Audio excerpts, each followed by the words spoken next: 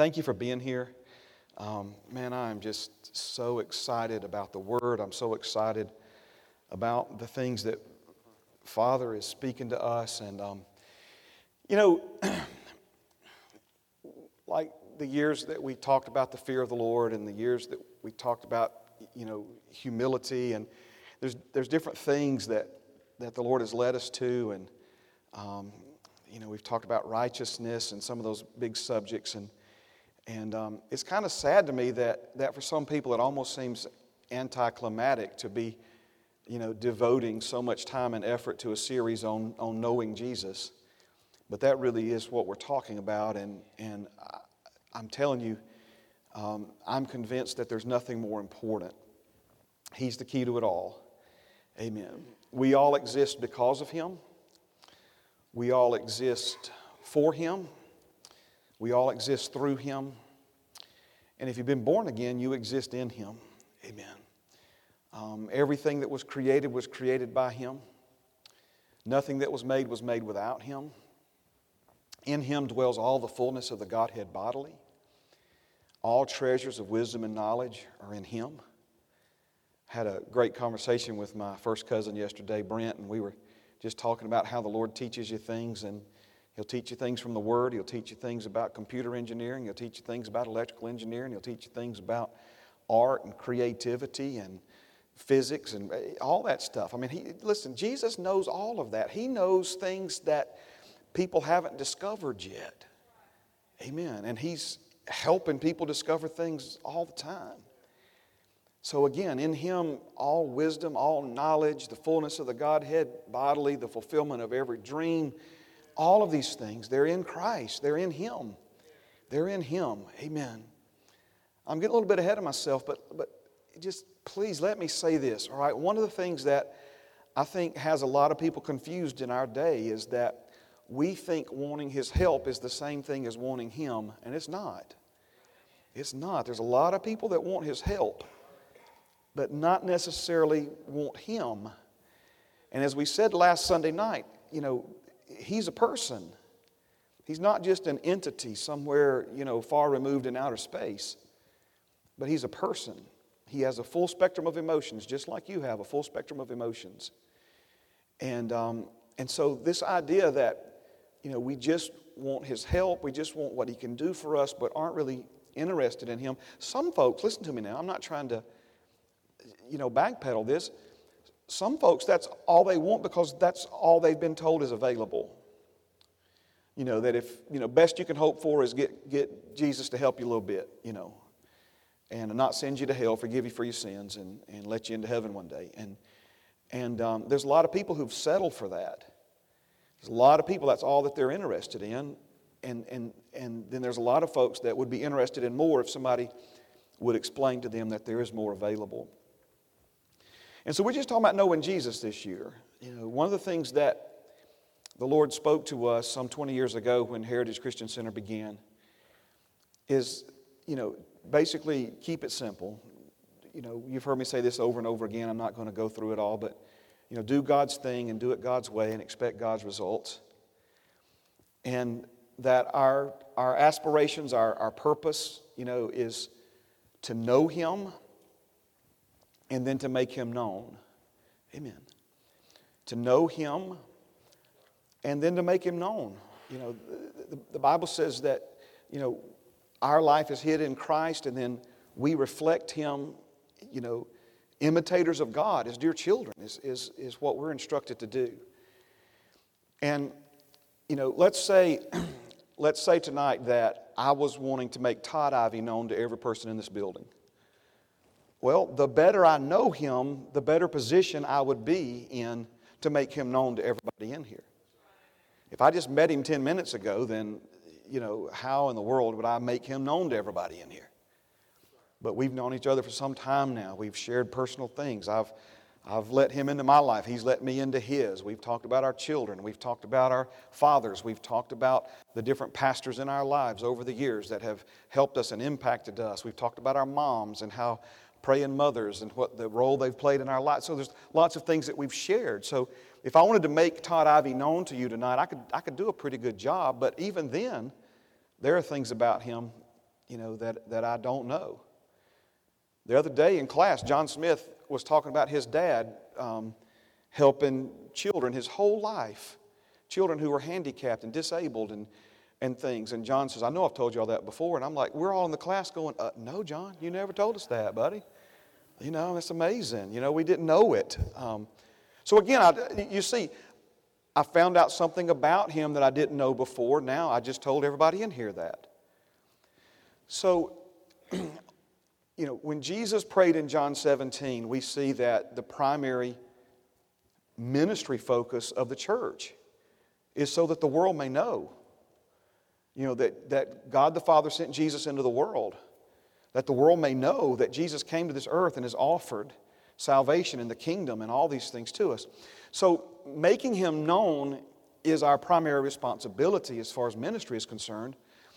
But our effectiveness in doing that is based upon knowing Him. How can we effectively represent someone to the world that we know very little about? Amen. Amen. So when it comes to human beings who made Jesus known on planet Earth, Paul is right up there with the best of them. I don't know statistically speaking if, only heaven has those records. But I would dare say there's very few people who have done more to make Jesus known, the true Jesus, the real Jesus known on planet Earth than the Apostle Paul. And I think that coincides directly with, I believe, few people knew Jesus the way the Apostle Paul knew Him, and the way he walked with Him, and the way he walked very closely with Him. Amen. Now, Paul is talking about this in his own life here in Philippians chapter 3, when he gives us his response, as we've referred to this as his new life resolution. He said, but what things were gained to me, these I've counted loss for Christ. Yet indeed I also count all things lost for the excellence of the knowledge of Christ Jesus my Lord, for whom I have suffered the loss of all things, and count them as rubbish, that I may gain Christ. That I may gain Christ. I'm not talking about getting saved. He's talking about experiencing in his life reality the oneness that he has with Jesus because of his new birth, and then experiencing and enjoying that fellowship with Him on a daily basis. I feel compelled one more time, and I know some of you have heard this, so it's watering it, not planting it. But Paul is talking about a progressive knowing Him, just like any relationship that you would have with another person is progressive in nature. It begins with an introduction, an acquaintance, knowing about, to sharing more and more of your life with that individual, to where you become comfortable with that person. And then we said that there's one last step, and that's when you become so close with someone that you're uncomfortable when they're not with you. So you go from maybe the introductory phase of a relationship where you're awkward in that person's company, but the more time you spend, the more effort you put towards the relationship, that relationship builds. Eventually you become very comfortable with one another. And then some of the highest or deepest forms of relationships are those where this person has become so close to you that now you're uncomfortable if they're not with you. And that is, again, what is available to us. Amen. Brother Donald, I mentioned our conversation a couple of Sunday nights ago this morning. I want to mention it again while you're here tonight. And Brother Donald was talking about, how the word relationship is too vague. And, I have a relationship with the federal government. Some of you in here have had in the past a relationship with the judicial system. Amen. So when we talk about relationships, again, so what we're really talking about with our Heavenly Father is oneness and the fellowship that we can enjoy with Him because of that oneness. Amen. So really, we're talking about fellowship. God created us to have fellowship with Himself. And Jesus paid the ultimate price for us to be able to enjoy the same fellowship with the Father that He has with the Father. So these are the things that are available to you and me that enable us, amen, to press, onward. That's what the Apostle Paul's talking about later in Philippians 3, is he's going after this prize. And the prize is not some level of success. The prize is not, writing one more book of the Bible or preaching Jesus on one more continent to people who've never heard Him. All those things are important. And certainly Paul was pressing and striving and was driven to do these things. But he recognized that the prize was not some attaining of some accomplishment or some earthly recognition or even some earthly reward, but that the prize was Jesus. The prize was Jesus, and knowing Him and walking in that oneness with Him. Amen? I've got a lot of notes tonight, but I just really thought that this was for another time, but it just keeps jumping back up in my spirit. So I want us to do something here, if we could, for a moment. 2 Corinthians chapter 5, let's turn there, if we could. So, the Apostle Paul looked at his life and realized that there were some things that had to go. There were some things that he no longer had time for. There were things that he once thought he could not live without that now he realized were actually a negative in his life, not necessarily because they were bad or wrong, but they were a negative in his life because those things, those endeavors, those investments of his time and resources were not contributing to a closer walk and a closer experience of this oneness and this fellowship with Jesus. Now, when we talk about being born again, the Bible says, of course, in John 3:16, or John the 3rd chapter leading up to verse 16, where Jesus is talking to Nicodemus, He says, you must be born a second time. And then in 1 Peter chapter 1, verse 23, we see that we've been born a second time, not of the corrupted seed of Adam, but of the incorruptible seed of the Word of God. And without taking 30, 40 minutes on this tonight, just know that the new birth is not a figurative experience. You know, sometimes we say that a person turned over a new leaf. And I think sometimes we put being born again into the category of turning over a new leaf. And my friend, that's simply not the case. The new birth is a literal experience. Your spirit becomes born again. The old you is buried in an unmarked grave, and the new you comes forth from the womb of death, not only new, but having been made one with God's Spirit. And the Bible says we were raised up with Him in Romans 6 to newness of life. So if you could peel back the outer shell of a person, the flesh of a person who's been born again, and look into them, you would see that there's something entirely different about the heart or the inward part of a person who's been born again compared to a person who has not been. So again, it's not something imaginative or figurative, but it's literal. It is a literal new birth. And through that new birth, we become one with God. This is the the legal side that we talk about. It's what God does for you. And this is where He makes us righteous. This is where He reconciles us, restores us back into right standing, right relationship with Him. And this provides the foundation. This provides the basis. This provides the access. This provides the potential. This provides the opportunity for you to walk in oneness, in harmony, in fellowship with Jesus. Remember, it's what He desires. It's what He created you for, and then it's what He recreated you for in Christ Jesus. It's why you were born again, for this fellowship, for this oneness, for this harmony that's now been made available to us. I don't know if we're going to get there tonight, but please, we mentioned this morning, let me mention it again. The reason we are the ones who need to evaluate and sacrifice things in our life to draw closer to Him is because He's already sacrificed everything on His side of the relationship that separated Him from us, Him from you. There's nothing holding Him back. If anything is holding us back, it's on our side of the relationship, not on His side. He has no reservations where you're concerned. We are the ones who have reservations where He's concerned.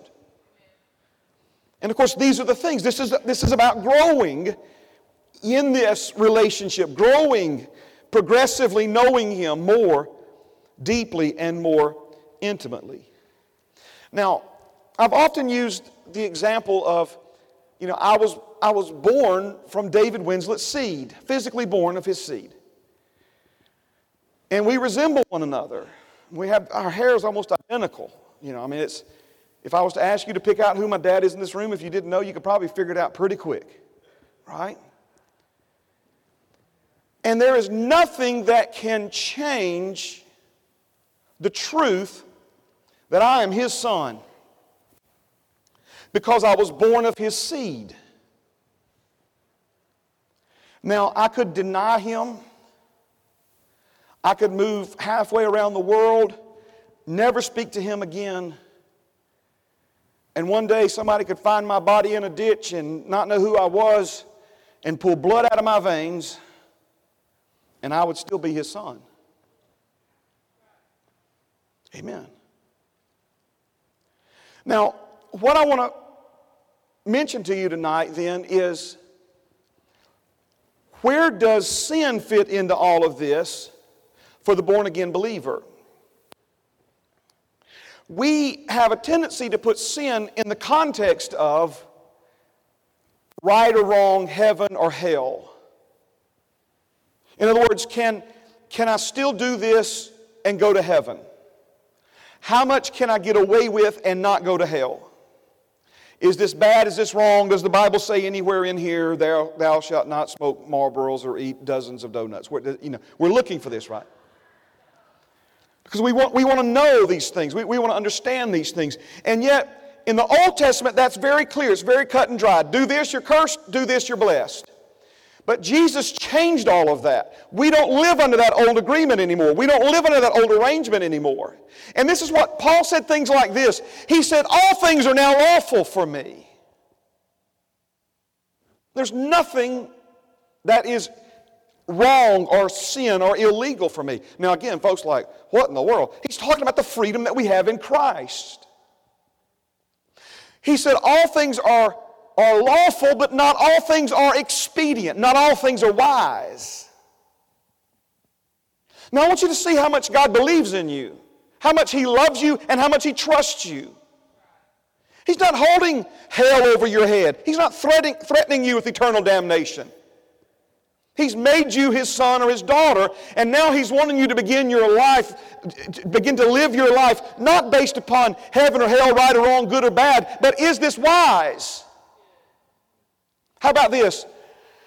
Does this negatively or positively impact my fellowship with Jesus?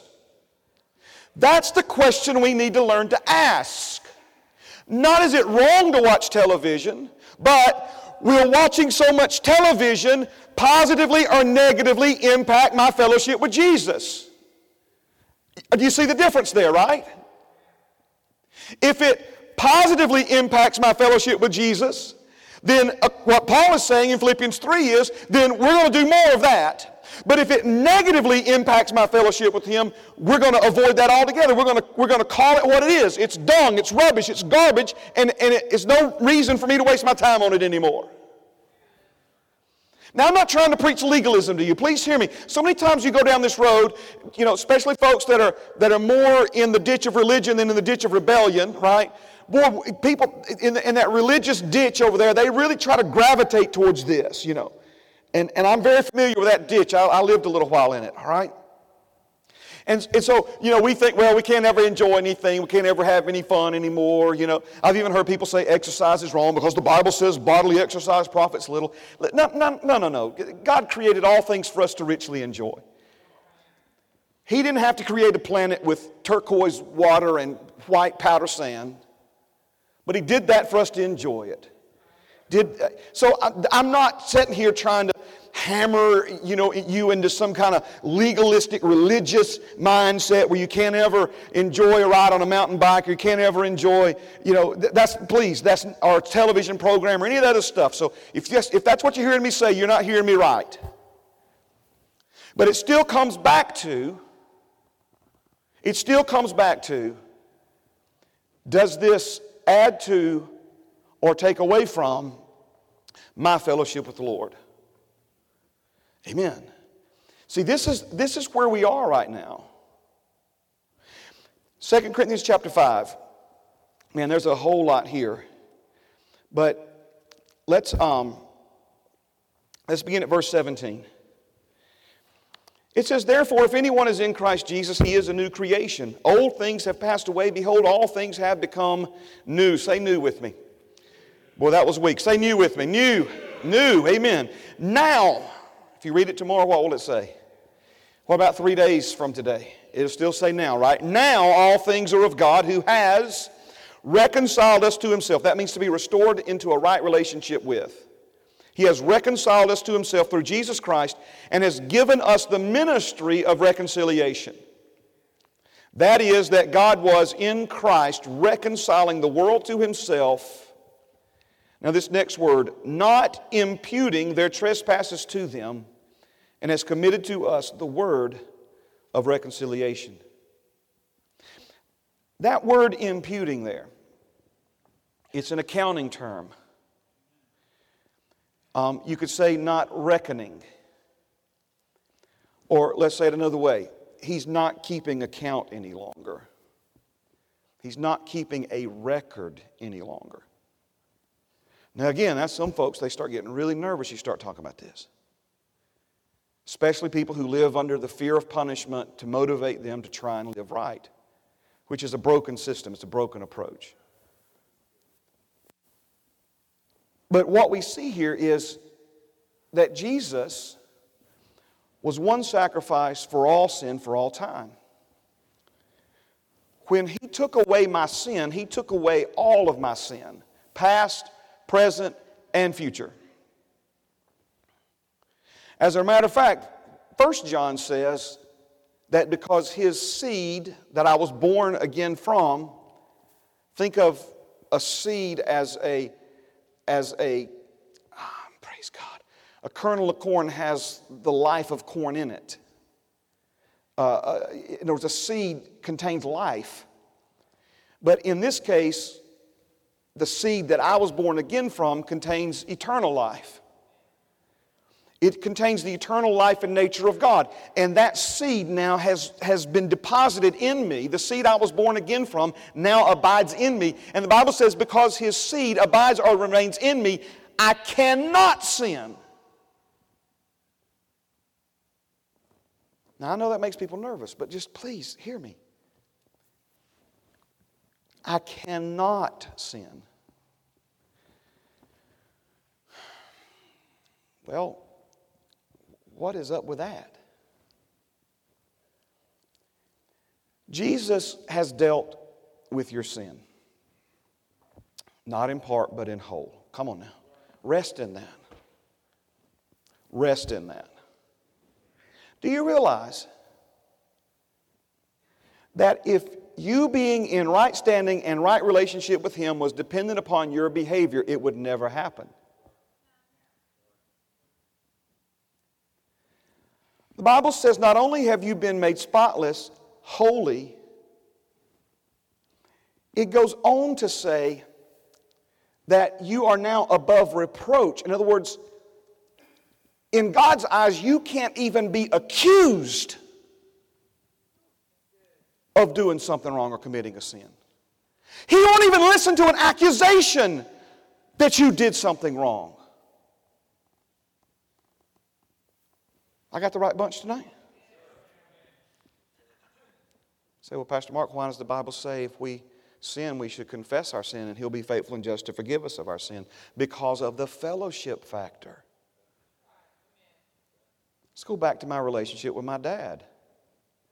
It's one thing to be born of his seed. It's another thing to enjoy a meal deal A with him on Monday afternoons at Taco Bell. Right? It's one thing to be born of his seed. It's another thing to enjoy being in his company and him enjoy being in mine. There's nothing I could ever do against my Father that would make me no longer be his son. But there are all kinds of things that I could do against my Father that would affect my fellowship with him. This is where we are now in the New Testament because of what Jesus has done for us.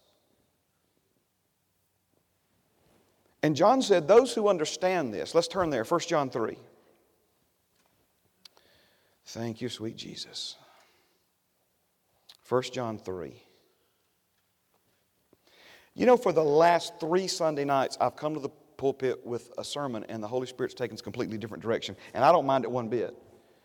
But amen. This is where we are tonight. I hope you're getting something out of this. Thank you, Jesus. Thank you, Father. 1 John 3 and verse number 1, it says this, Behold. Behold means take a look, check it out. Slow down and consider. Spend a little while meditating on this. Spend a little while thinking about this. Don't just read over this. This is important. Behold, check out, take a long look, a long thoughtful look at what manner of love the Father has bestowed on us, that we should be called children of God. Therefore, the world does not know us because it did not know Him. What does that mean, the world does not know us because it did not know Him? In other words, you've become something that this world can't produce. You've become something through the new birth that didn't originate from mankind. Remember what He said in John? He came to His own, and His own received Him not, but as many as received Him, He gave them the power, the authority, the right, the privilege to be called sons of God, who were born, not of the will of man, not of the will of the flesh, not of blood, but were born of God. So we became something that this world doesn't know, this world doesn't understand, because this world didn't produce it. This world didn't come up with it or develop it or create it. It's something that became a part of us and in us from another world. In the same way that Jesus came from another world, right? And they didn't know Him. Beloved, now we are children of God. I'm going to ask you. You just want to go ahead and answer? What's it going to say tomorrow? 3 days from today? 300 years from today? Beloved, now we are. Not something we're going to become if we go to church enough. Not something we're going to become if we play our religious cards right. Not something we become if we read the Bible through from cover to cover. Not something we're going to become if we go to Sunday school enough. Not something we're going to become if we go so many days without sinning, or at least doing more good than we did bad. No. Through the new birth, the manner of love, because of His love, now we are children of God. And it only gets better from here. That's what He's saying. And it has not yet been revealed what we shall be, but we know that when He is revealed, we shall be like Him, for we shall see Him as He is. When we stand before Him and see Him as He is, at that point we will see ourselves fully for who we are. Let me say it another way. For who you became the day you became a new creation in Christ Jesus. Now listen to verse 3. And everyone who has this hope, this confident expectation in Christ, purifies himself just as He is pure. What is he saying here? That it's not guilt and shame and fear and condemnation that motivate us to live right. What inspires us and motivates us to live right is the love that He has for us, the transformation that has already taken place inside of us, and an understanding of His commitment to us throughout all of eternity, that we are His children because of the manner of love with which He's loved us, and that He will not forsake us, that He who began a good work in us will be faithful to finish it. And the ones who have this hope in them, it causes you to establish your own boundaries in life. You don't need me to holler and scream and fuss at you. Tell you you're going to hell, threaten you with condemnation and punishment and bad things coming to your family. Get that junk out of here. There's no room for that in the New Testament church. So if he's not keeping a record of sin, he's already forgiven me for sin that I haven't yet committed. See, the logical thing that the world comes up with and religion comes up with was the questions that they asked Paul in the book of Romans. So does that mean we can just live however we want to live? Does that mean we can go ahead and sin so that God can really enjoy Himself by showing us grace for all the sin we commit? And Paul says, you are so confused. You know, we're having an adult conversation here. Would you please just be quiet and listen, right? That was the childish mindset, right?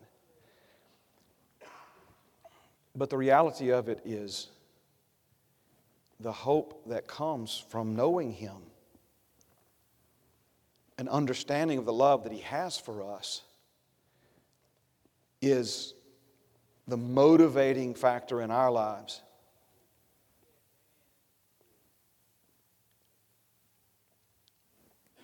I'm not trying to bring something up painful, because certainly we've all done things that we would prefer our parents not know about.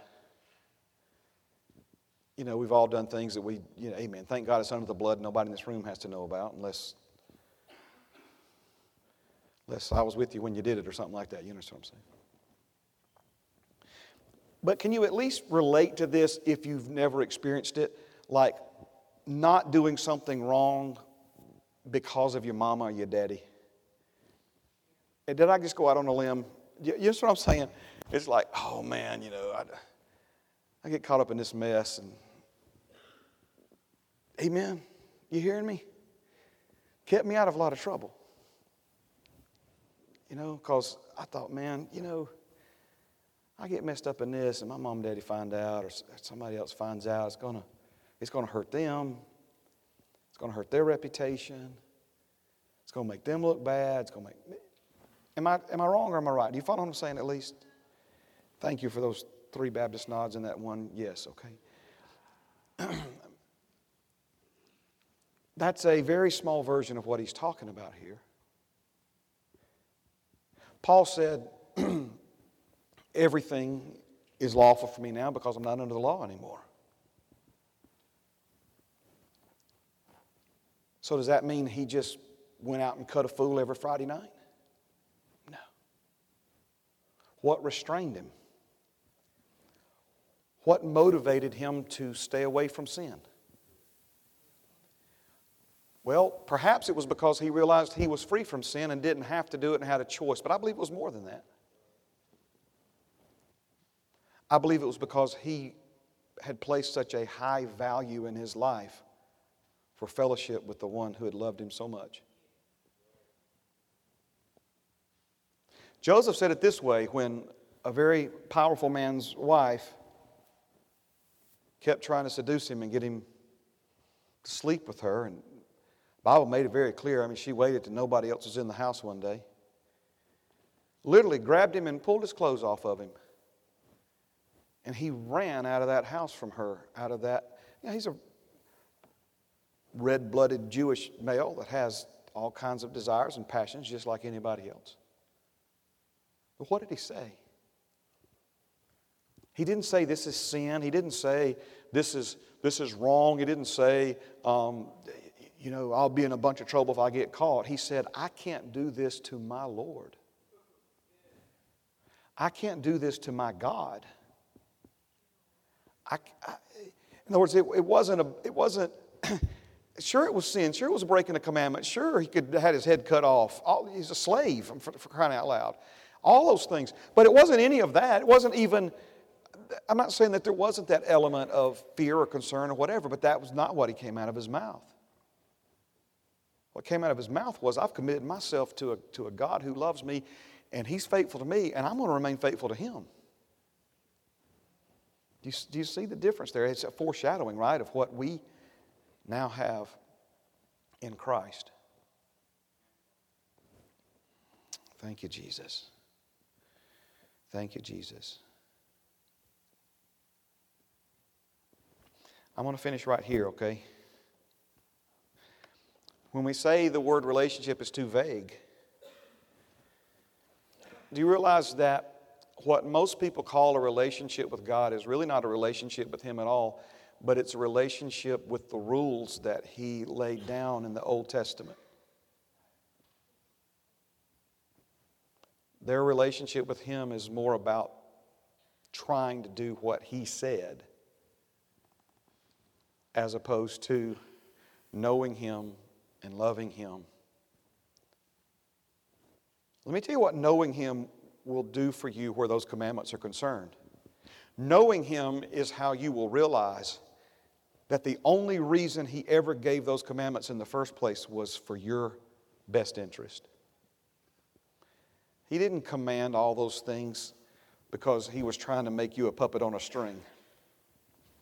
He commanded all of those things because He knew if we went down those roads, it was going to lead to our pain, it was going to lead to our loss, and ultimately even our destruction, our death. Knowing Him will help you understand that every word He has ever spoken where you are concerned has been with your best interest in mind. He only wants good for you. He only wants good for you. He only wants good for you.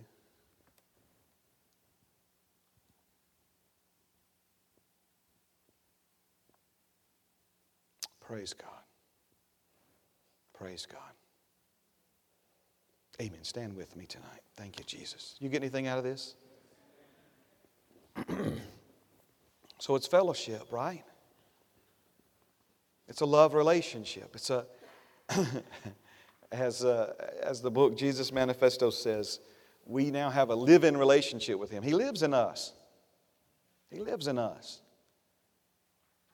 He lives in us. The closest people in your life more than likely live under your roof. Closest people to you, people you live with. He lives with you, man. He lives with you. Because He wants to. You ever think about that? I mean, He moved in with you. Think about that. He moved in with you. Wow. Wow. Father, as we stand before You tonight, we thank You for the things that You have taught us in the recent past about humility, the things that You've taught us, sir, about submitting ourselves to You, about understanding the tremendous power and authority that You have over our lives. Father, You're the potter, we're the clay, but we also know that You are infinitely more to us than a potter, and we're infinitely more to You than a lump of clay.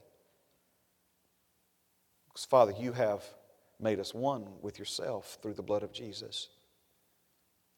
Because You created us for fellowship with You, and sin broke that fellowship, but Jesus came as a solution to the sin so that we can now be restored. Father, help us connect with the heart that was captured in Philippians chapter 3 from the Apostle Paul. Lord, may we respond with our own individual determined purpose to know You and to make You known in this world. May we look at the things in our life not from the basis of whether they're wrong or right, whether we can do it and still go to heaven, but Father, may we begin to examine the different aspects of our lives, and may we decide whether or not those things should stay based upon whether they add to our fellowship with You or they take away from it. Lord, if we'll let You help us make some progress in those areas, then we will sure make some progress in all the other areas of our lives. Father, as we consider the week ahead, our prayer is that You would use us in ways that would make a difference in the lives of other people. Father, that You would show us a situation this week that we need to get involved in. Maybe you need to show us some that we don't need to get involved in, but Lord, show us some individual's life, some situation, Lord, that we can get involved in, and by our getting involved in it, we just got you involved in it. And you make the difference, Lord. You make the difference. Father, thank you for supplying all of our needs according to your riches and glory. Thank you, Father, that our needs are met. And so, Father, as we pray this week, if needs come to mind, we just simply thank you for meeting them. And we choose instead to spend our time in prayer, desiring you and not just what you can do for us. In Jesus' name, amen. Amen. Praise God. Let your light shine this week. Men see your good works and glorify Father in heaven. We love you. Thank you again for being here on a Sunday evening.